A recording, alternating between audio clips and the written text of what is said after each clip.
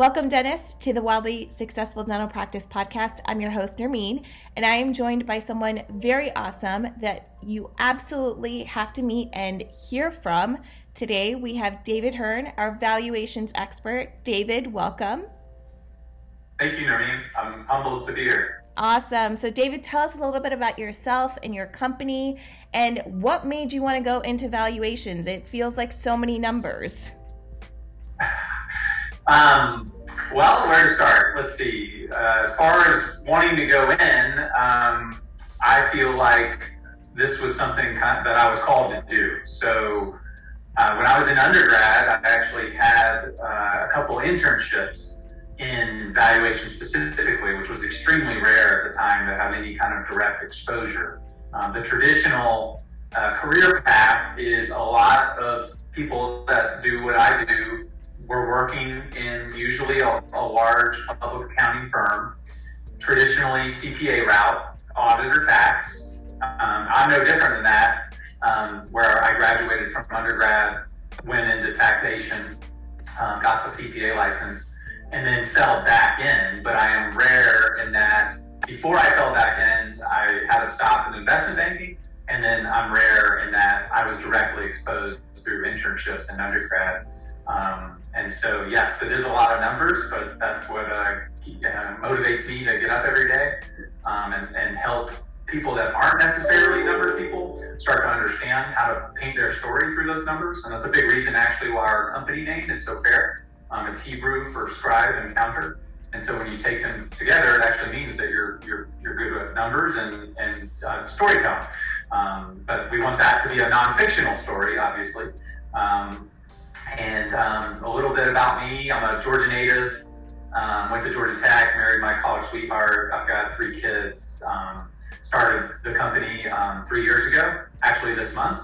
And it's been very nice to kind of explain to people how we're not just, valuing gazelle firms, companies that are growing at, double-digit growth rates for multi-years, but we can empathize with them because we're also a gazelle firm. And so it brings a level of empathy through the valuation that we're doing, in that we're practicing a lot of what we preach ourselves. Hi, doctors, and welcome. My name is Nermeen Jasani, and I'm a lawyer turned dental practice consultant. And this is the Wildly Successful Dental Practice Podcast. I help dental practice owners like you create a wildly successful dental practice. One where they're not just the associate in their practice, but they're also the CEO. I abhor hacks or gimmicks, and I believe and practice business fundamentals and proven business strategy. There is no one-size-fits-all strategy. Everything needs to be tailored to your unique dental practice specialty area, and revenue goals. This is not about feelings. This is about numbers and making data-driven decisions to grow your practice. Let's get drilling on this episode. Awesome. I love that you said that, David. So there's so many important things that you said there. So number one, congratulations on your company being 3 years old. That's a really big deal. And for all the, dental practice owners on this podcast, you probably know that like 3 years was like a special year, right? Like the first 2 years, you're just like, this sucks. Why did I do this? I should just go back to corporate. And now you're like, you know what? No, we got this. Like, this is great. Like, now you're just sort of used to all the things that, come with being a business owner. So congratulations on that.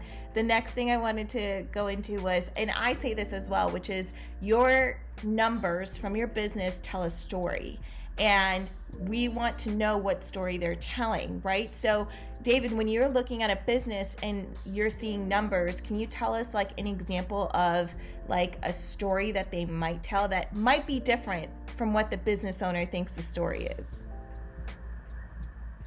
So yeah, the last part of your comments is tricky, because many times, and I jokingly will talk about valuation, and I'll tell people that, hey, what does a business valuation expert or specialist do? And I'll joke and say that really what we're in the business of doing daily is to tell people whether their baby is really beautiful or maybe has some areas of improvement, we'll say. I'm a little more direct in saying whether they're ugly or things like that, but it's the truth. You know, we've spent so much energy to build these businesses. They really are like our you know, so much of our self-identity, and it is a lot like, you know, the love for a child, for example. And so, you know, that's a delicate conversation that we have to have. So typically we'll see usually an owner who has perhaps somewhat of an inflated value sense. Sometimes it's just from discussions with friends where maybe they've seen a buddy's practice sold and that derived a certain multiple. And so they automatically think, well, I have a similar practice, so I am automatically worth the same, you know, from a multiple perspective. And that's not always the case. You know, you could have two identical businesses next door to one another, roughly similar in size, and have two different answers. And for a lot of people, that's hard for them to understand. And it's because each company could have totally different risk characteristics to them, even if they were the same size, for example. And so we've got to do the hard work, which is to figure out what would a buyer perceive as risky with this business or attractive in this business. And that will start to give us a sense of where in a range of multiples a particular practice would yield or want. Yeah, I love what you just said there. So, okay, for all you dentists who are listening into this, you might want to listen a little bit closely, because one of the things that we all know that you do is you talk to your buddy who just sold his or her practice, and they're telling you what they got, and all of a sudden you're starting to compare. In that moment, you're like, okay, it's a 2-doctor practice, you know, the owner and then an associate, and 3, you know, dental assistants and 2 hygienists. That's the same thing I have. My area might be a little bit bigger, but typically the same office size. So yeah, I should get exactly what that person got. Let me put my thing on the market now. Let me go ahead and get some experts in to come and do evaluation. And then they're shocked when it's not the same number. So David, I know you're kind of talking about the multiples and, like, you know, what the risk factors are, but what are some of the things that might result in, you know, the same kind of practice from the surface that once you start to dig deep is not the same practice? So an easy one that I would point out is there's an adage in the M&A world where it's not what you make, it's what you take. And when they say what you make, that's talking about revenue or sales, you know, gross. Some people say the word gross, right? And so we could have 2 different dental practices that have the same revenue. So in theory, their size is identical, right? They're both $1 million practices, for example. But in reality, they could both have totally different margins. So that's the what you take part. And in valuation world, now there's some exceptions. Certain industries like technology companies could be a violation of what I'm going to talk about. But, you know, Pareto principle, 80-20 rule. 80% of the companies are under this adage where it's an earnings story. And yes, revenue is a part of that, and it's important to have, you know, customers, and I'm sure we're going to talk patients, you know, in this case, and I'm sure we're going to talk about that in a minute, but it's the margin really that's more important from a buyer's perspective, because ultimately, if they pay you any number, how are they going to recoup that money? They don't recoup it from the sales, they recoup it from what's left over after paying off everything, right? And so, you know, again, that's an easy example where 2 different practices, equal in size, number of employees, it's, you know, even number of patients, but, you know, same sales, but totally different margins in the way they're being managed or practiced, or even the types of services they're offering that could result in different margins and thus different valuations.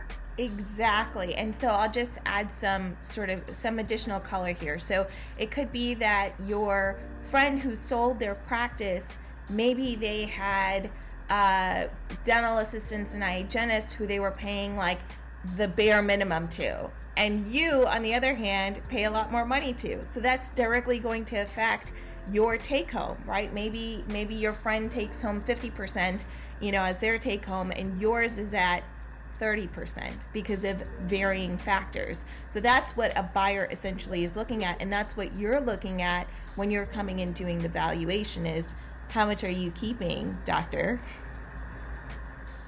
Correct. Yeah, and again, that's just one small piece, right? Yeah. You know, when a company of any kind is valued, not just dental practice, you know, there's kind of two main formulas. One, we've already been hitting on when you hear the word multiples, you know, really that's just an answer times a metric. So I always analogize things to real estate because most business owners have bought homes before or sold homes.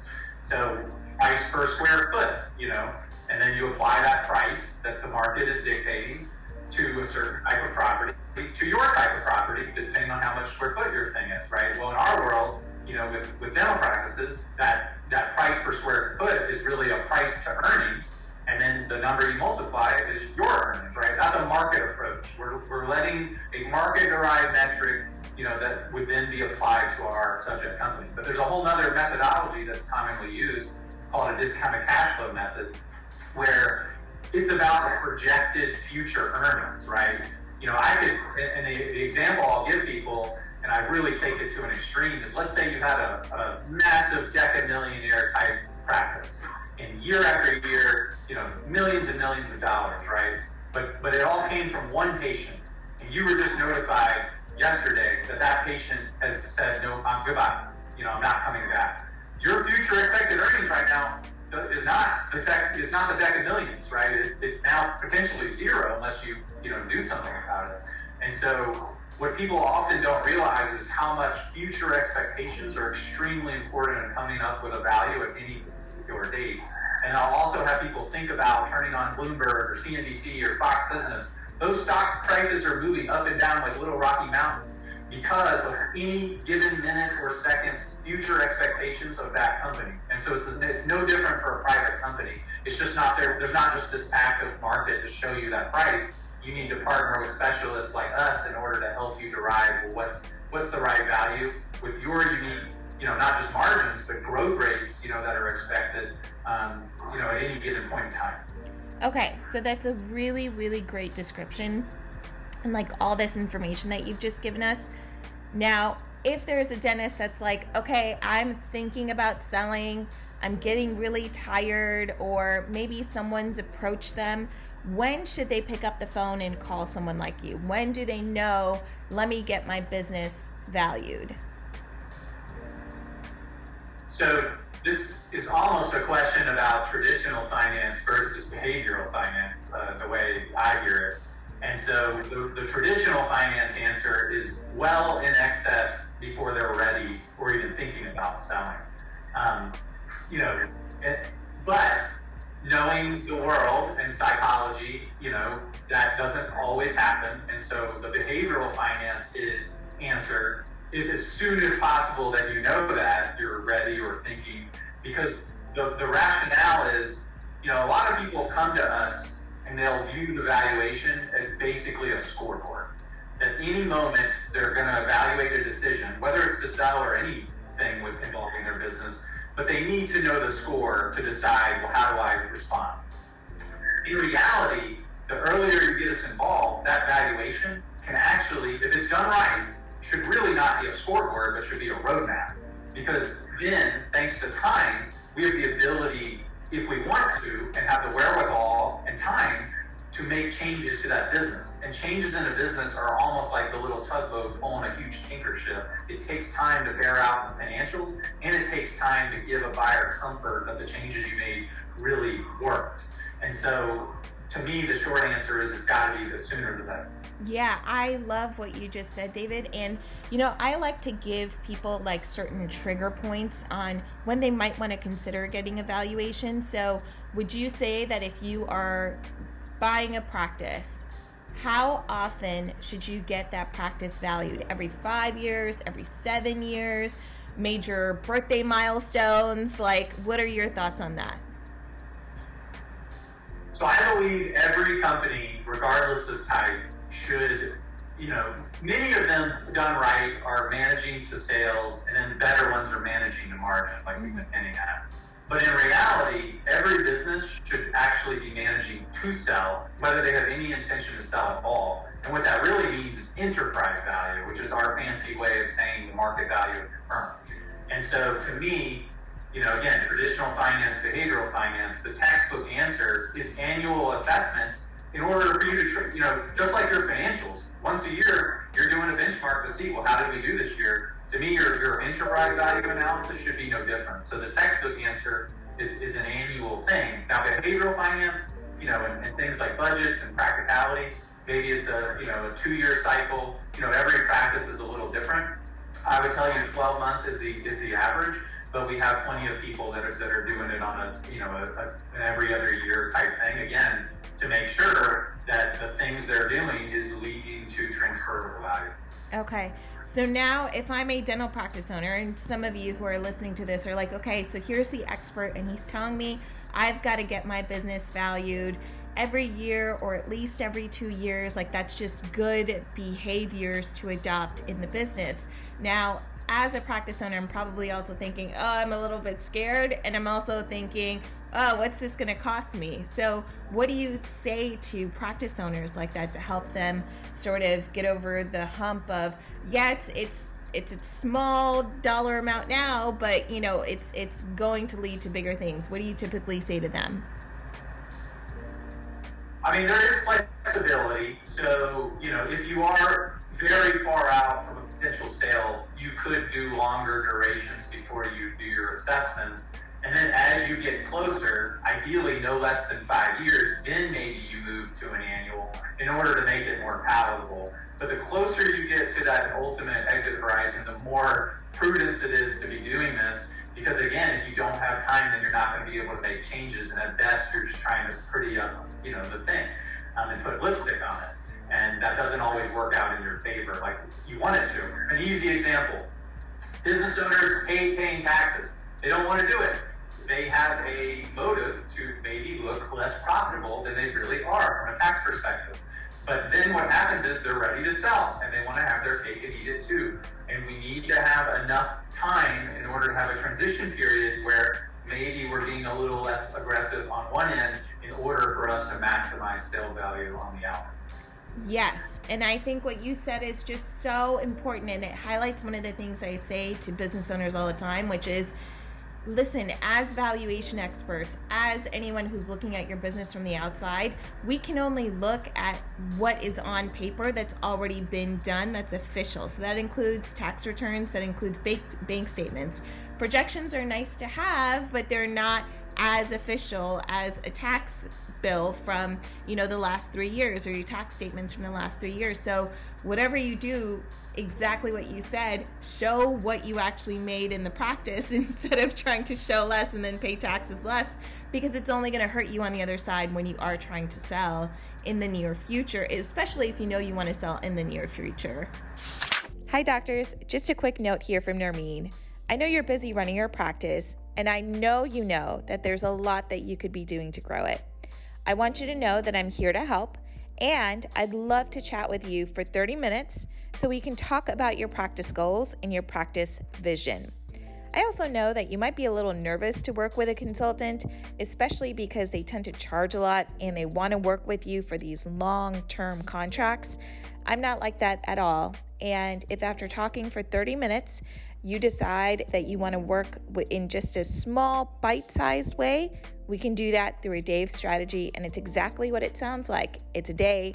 And we work together for 5 days, and then I check in with you after 30 days and then after 60 days to see how things are going. So no long-term commitments, no overpriced consulting here, just good old strategy to grow your practice your way. If you're interested, take a look at the link below and you'll be able to schedule a call with me to talk about the Dave strategy. I look forward to helping you. Well, again, your patients are coming to you, for example, for cleanings, right, every year. And the goal with those are to catch things early, right? So we don't need big procedures done, right? And so evaluation is much analogized to that, right? It's a checkup for your practice. It's a way to catch things early, so the dollars that you have to spend to fill that cavity or fix that problem in your business is much less than having to fix very large, substantial problems that could develop later. Yeah, I love that you just gave us a nice little dental analogy that I'm sure all the dentists will definitely be able to relate to. So now, when it comes to sort of, I like always sharing horror stories on what people see in this world.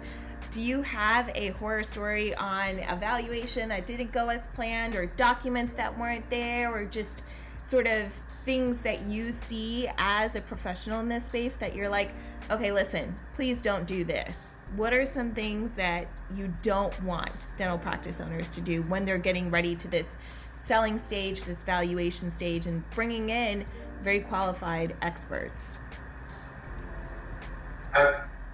One is to go alone, right? There's a quote I was told once where if you want to go fast, you go alone, but if you want to go far, you go together. Mm-hmm. And so one is to sort of don't have this guise that bringing in lots of professionals that specialize in this is bad. You know, don't try and sort of, you know, save a nickel and lose $1, right? Mm-hmm. Having people around you is only going to assist you in this, and almost always I see it as having a positive ROI for the practice owner. But to answer your question more specifically, from a horror story, most of them revolve around a central theme around a concept known as personal goodwill. And this is a common problem with a lot of professional services practices, even in my own company and even potentially yours, where too much reliance is on the owner in the business. Those patients, for example, they're not coming, you know, they come to see one particular doctor, for example, right? And so where things go wrong and where there's very wide chasms where from expectation versus reality is because the business is too reliant on that owner, and they haven't either implemented technology or processes or involved other docs or other employees in order to offload things off their shoulders. And so then even if they've got the right revenue and got the right earnings and on paper they look good, from a buyer's vantage point, it's super risky that they're worried as soon as this doctor steps away, or dentist, or you know fill in the blank type of specialist, the patients will flee. And so for buyers, they want sticky patient relationships, right? Sticky teeth are bad, but sticky patient relationships are not bad. They're really valuable from the buyer's perspective. And so the fear is, again, around the risk of that key employee, usually the owner. So the more things they can do in advance to pull duties off them, even if it's lower level things that they could, even offload through, admins, different types of employees, and then slowly work your way up. It's the most ironic thing that by firing ourselves, in theory, we're creating the most value, right? And it's hard to do because we love doing the work and we want to be in it. I love the numbers, but in theory, if I want to create transferable value, I need to create processes, structures, and people and scale where it's not so reliant on me in order to get what I want. Yeah, and I'm going to sort of drill down a little bit on this point here. So let's say you are in a 2-person practice and you have a hygiene team as well. So it's you as the owner, you've got an associate, and then you've got a hygiene team.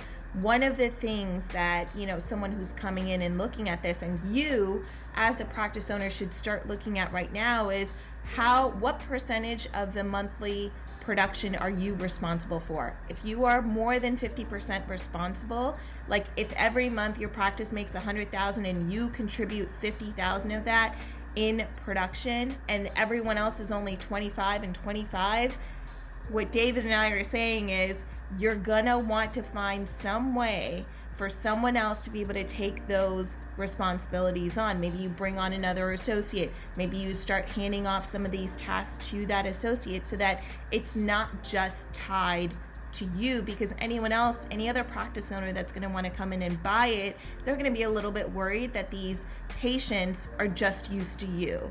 And we all know that when there is a practice merger, there's always going to be attrition of patients because they don't like the new location. They, were already on their last, straw with that dentist that's now retiring, whatever the case may be.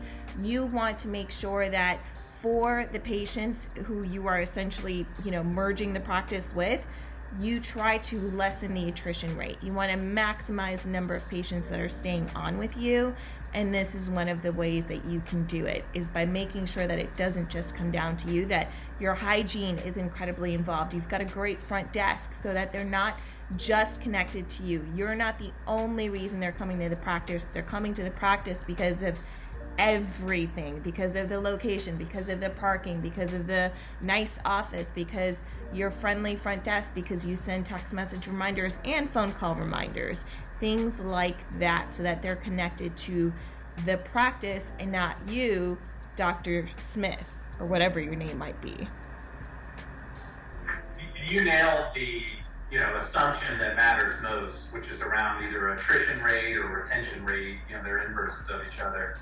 And buyers are going to have a trust but verify. They're going to say, okay, I hear you, I see that you've done these things, but prove it, right? You can't manage what you don't measure. So if you're not already tracking, you can't just tell a buyer, oh, we have a 90-something% retention rate. You have to show them, right? A buyer's going to say, hey, I'm going to enter a diligence period, just like if I buy your home. I get a period to go in there and inspect that bad boy. Well, same thing with the business. They're going to pull revenue by patient reports for as many years as possible, 5-7 years, to see is what you're saying true in the numbers, right? Does that bear it out? And so, it's not just making those changes, but tracking this data in advance. So when a buyer asks you for information, it doesn't take you 6 weeks to pull the information together. You've got to look sophisticated and have the information ready so they feel like, the trust level really is there and the confidence. Yeah, exactly. David, anything else that you want to add in that the dentist should be doing, shouldn't be doing? Any last words you want them to remember?